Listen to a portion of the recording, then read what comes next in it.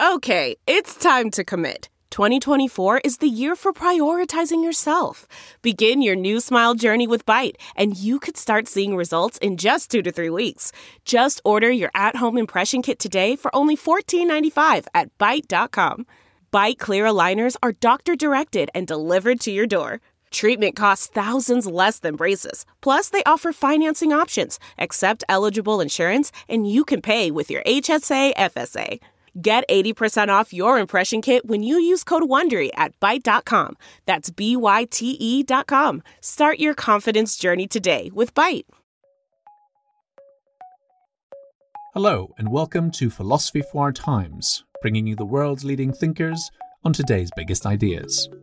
Psychoanalysis and philosophy share a deep interest in what it means to be human and what it means to be in the world. At the heart of both philosophical and psychological investigations lie Kant's three questions. What can I know? What ought I do? And what can I hope for? In this interview, Dr. Maria Balaska walks us through the connection between our psychological understanding of ourselves and our philosophical understanding of the world around us. She's a philosopher at the University of Hertfordshire, and her book, Wittgenstein and Lacan at the Limit, Meaning and Astonishment, brings together philosophy and psychoanalysis on the significance and the challenges of the experiences of astonishment.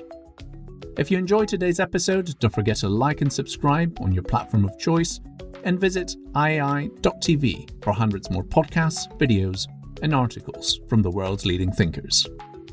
It's now time to welcome Maria Balaska to Philosophy for Our Times. You started out as a practicing psychotherapist and then you switched to philosophy. What made you shift careers? I'm not sure if I ever actually took a decision to shift careers. I'm not practicing anymore since I started my PhD.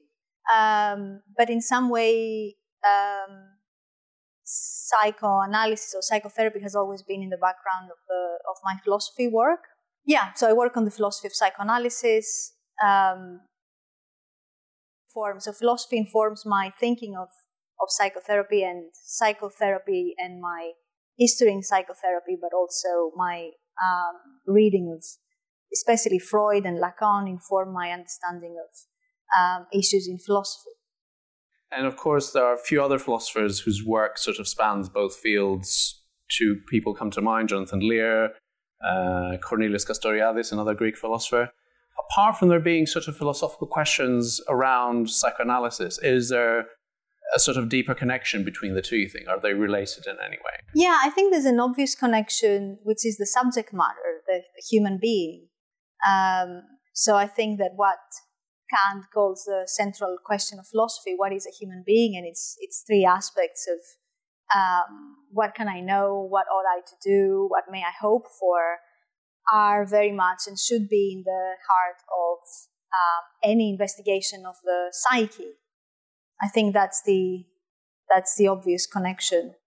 So philosophy of language and the experience of astonishment are two of your key areas of interest, at least in your earlier work. You also have experience working with children in this context. So what did that teach you about language and astonishment, and how has that experience affected your work in philosophy? I'm so glad you asked that question, because the topic of children or talk of children is something that is really missing in philosophy. And I think that's for obvious reasons that have to do with what it has meant to do philosophy and who has been doing philosophy.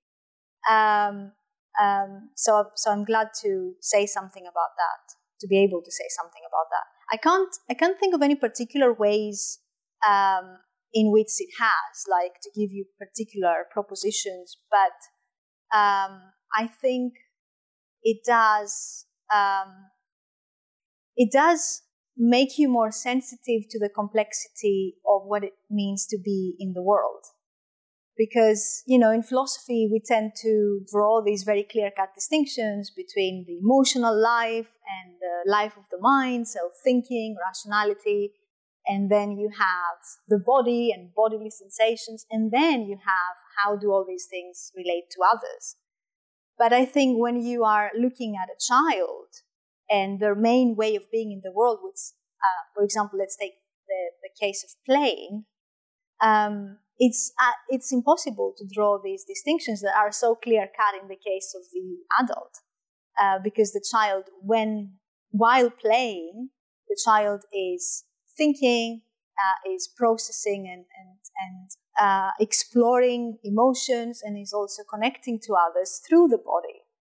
Yeah, so I think it's a way to make you more sensitive to that complexity, which so often is kind of lost in philosophy.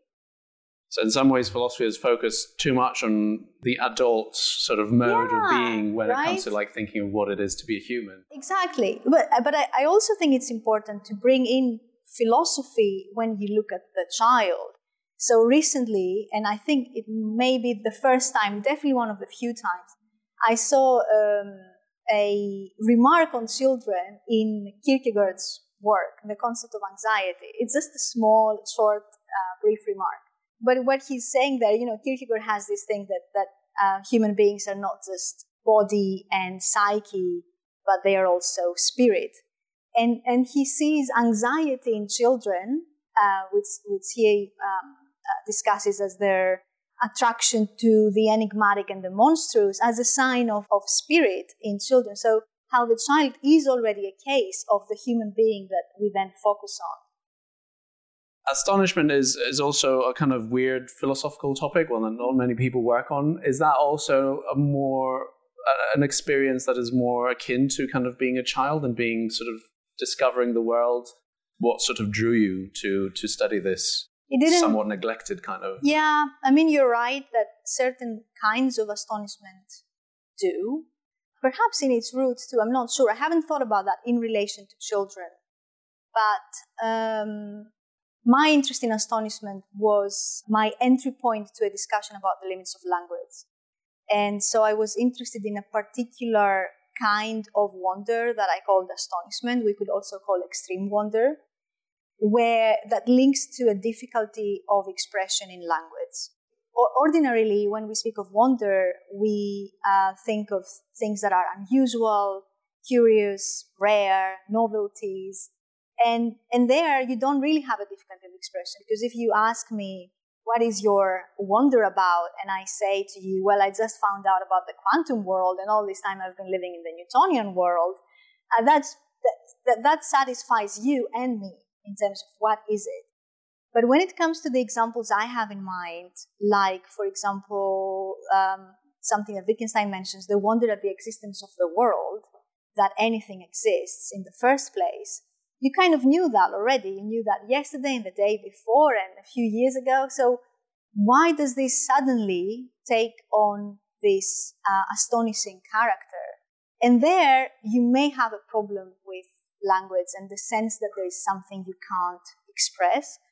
And I take a different position. I think expression is possible, but that's my way to say something about that.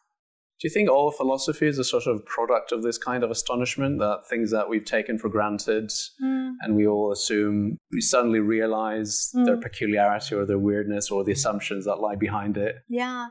I mean, there's this phrase in the Theaetetus, right, that philosophy originates in wonder, that Socrates says. So I think you're very right that lies in the origin of philosophy. But of course, there you've got an interesting tension, again, that has to do with what is that wonder? Is it wonder like the wonder we find in science? So is it a kind of aporia that can be solved by looking into things? Or is it a different kind of wonder that doesn't connect to answerable questions, as wonder does in the case of science? Nature sort of is often something that gives us these kinds of experiences. And you're developing an interest in the relationship between humans and nature, and the fact that we're kind of increasingly losing a connection with it. And how is that affecting us? And what have we learned from the past year of being sort of maybe trying to reconnect with nature as much as we can by going out in parks and things like that? I think one danger always when one talks about nature is romanticizing nature. So in some sense, I think nature has always been something that we had to fight against, that we had to shape so as to survive. So that was always the case. But I think there's something happening with modernity, and more specifically with not just with technology, but with the spirit of technology and the spirit of capitalism, which is that nature, like all other things, is just reduced to what serves our narrow interests. Like Heidegger says, it becomes the standing reserve, just ready to exploit for things for profit. I mean, apart from the very serious consequences like climate change, we all know that, I think it has a deeper kind of ethical consequence too, in terms of losing this relation to nature as other, and reducing it to something that serves our interests. And I think that's something important. And perhaps I don't know, that's more of a sociological perhaps question. Like perhaps with the pandemic, there was a sense that something is lost on that level and need to return to nature as this other. So that's kind of moving in a different direction from how some people see it. So some people argue that, well, the problem has been that we see ourselves as separate to nature. Nature is there for us to use and kind of instrumentalize, as you say. And the solution to that is to remind ourselves somehow that we're also part of nature, that we're also natural beings and we're part of it, and therefore, nature isn't this other. But do you think, in fact, the right way to go is not to remind ourselves that we're also natural, but to kind of see nature as this kind of other, as you say? I think there is a way to respond to this by bringing both the things that you just mentioned as opposites, to bring them in as two sides of the same coin. Because I think that reminding ourselves that we are what I like to call earthlings, earthly creatures, is a reminder that we are conditioned, and therefore that things are other to us. And that part of what it means to be conditioned, part of what these conditions or this conditioning is the otherness of these things that we have to respond to.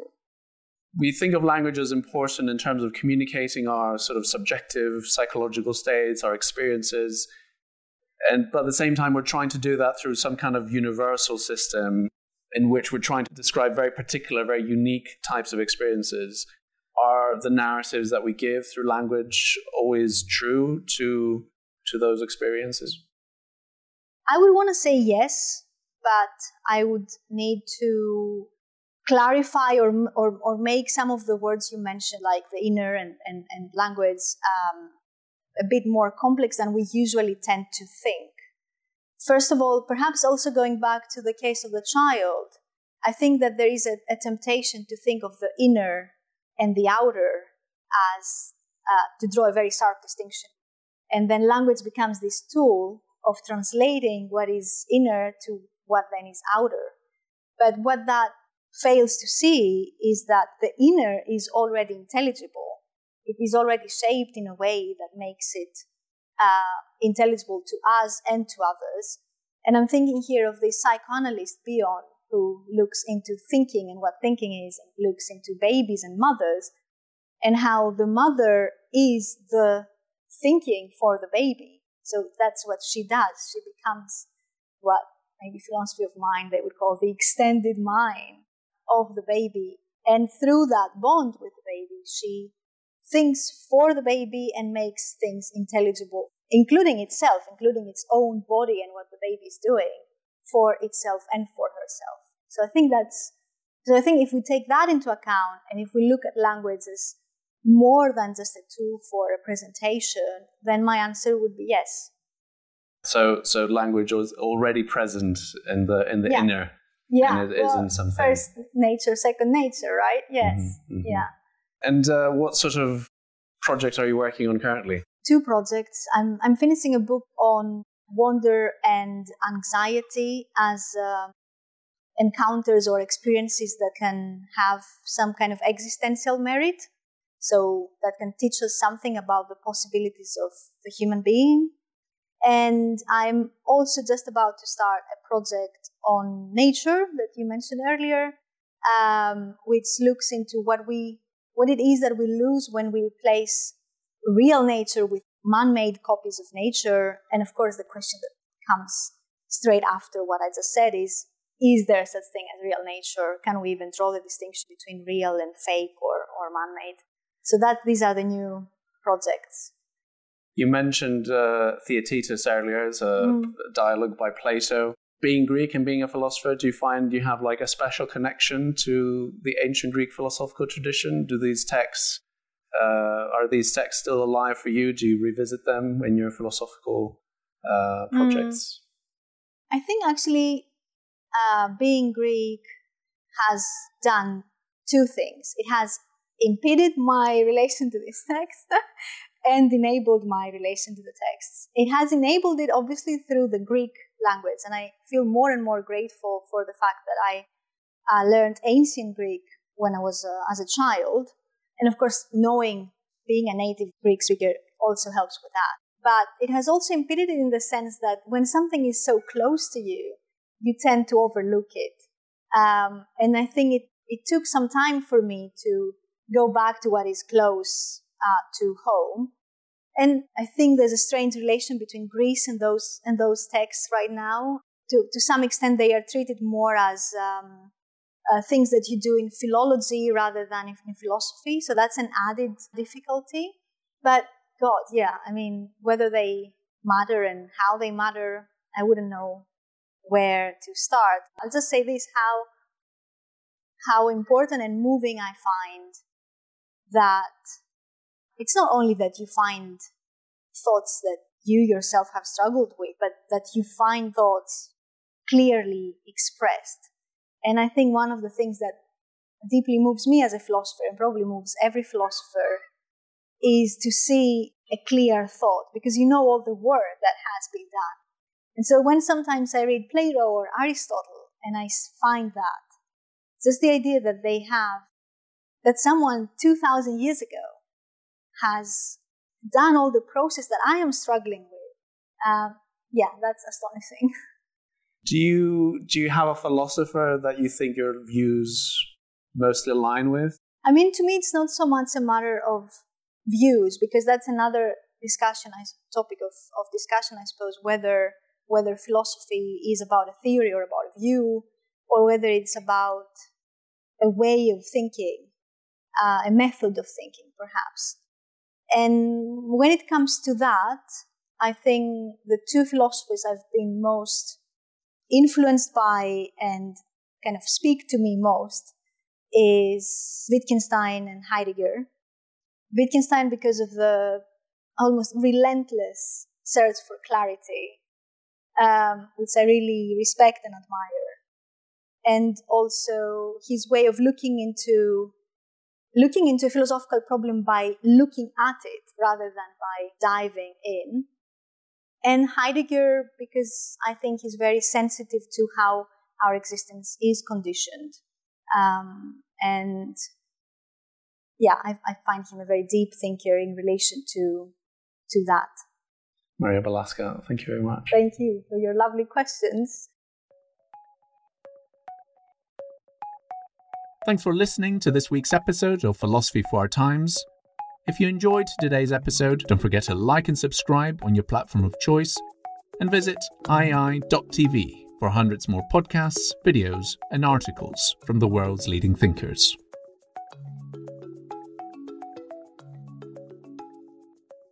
One, 2, 3, 4. Those are numbers, but you already knew that. If you want to know what number you're going to pay each month for your car, use Kelly Blue Book My Wallet on Auto Trader. They're really good at numbers. Auto Trader.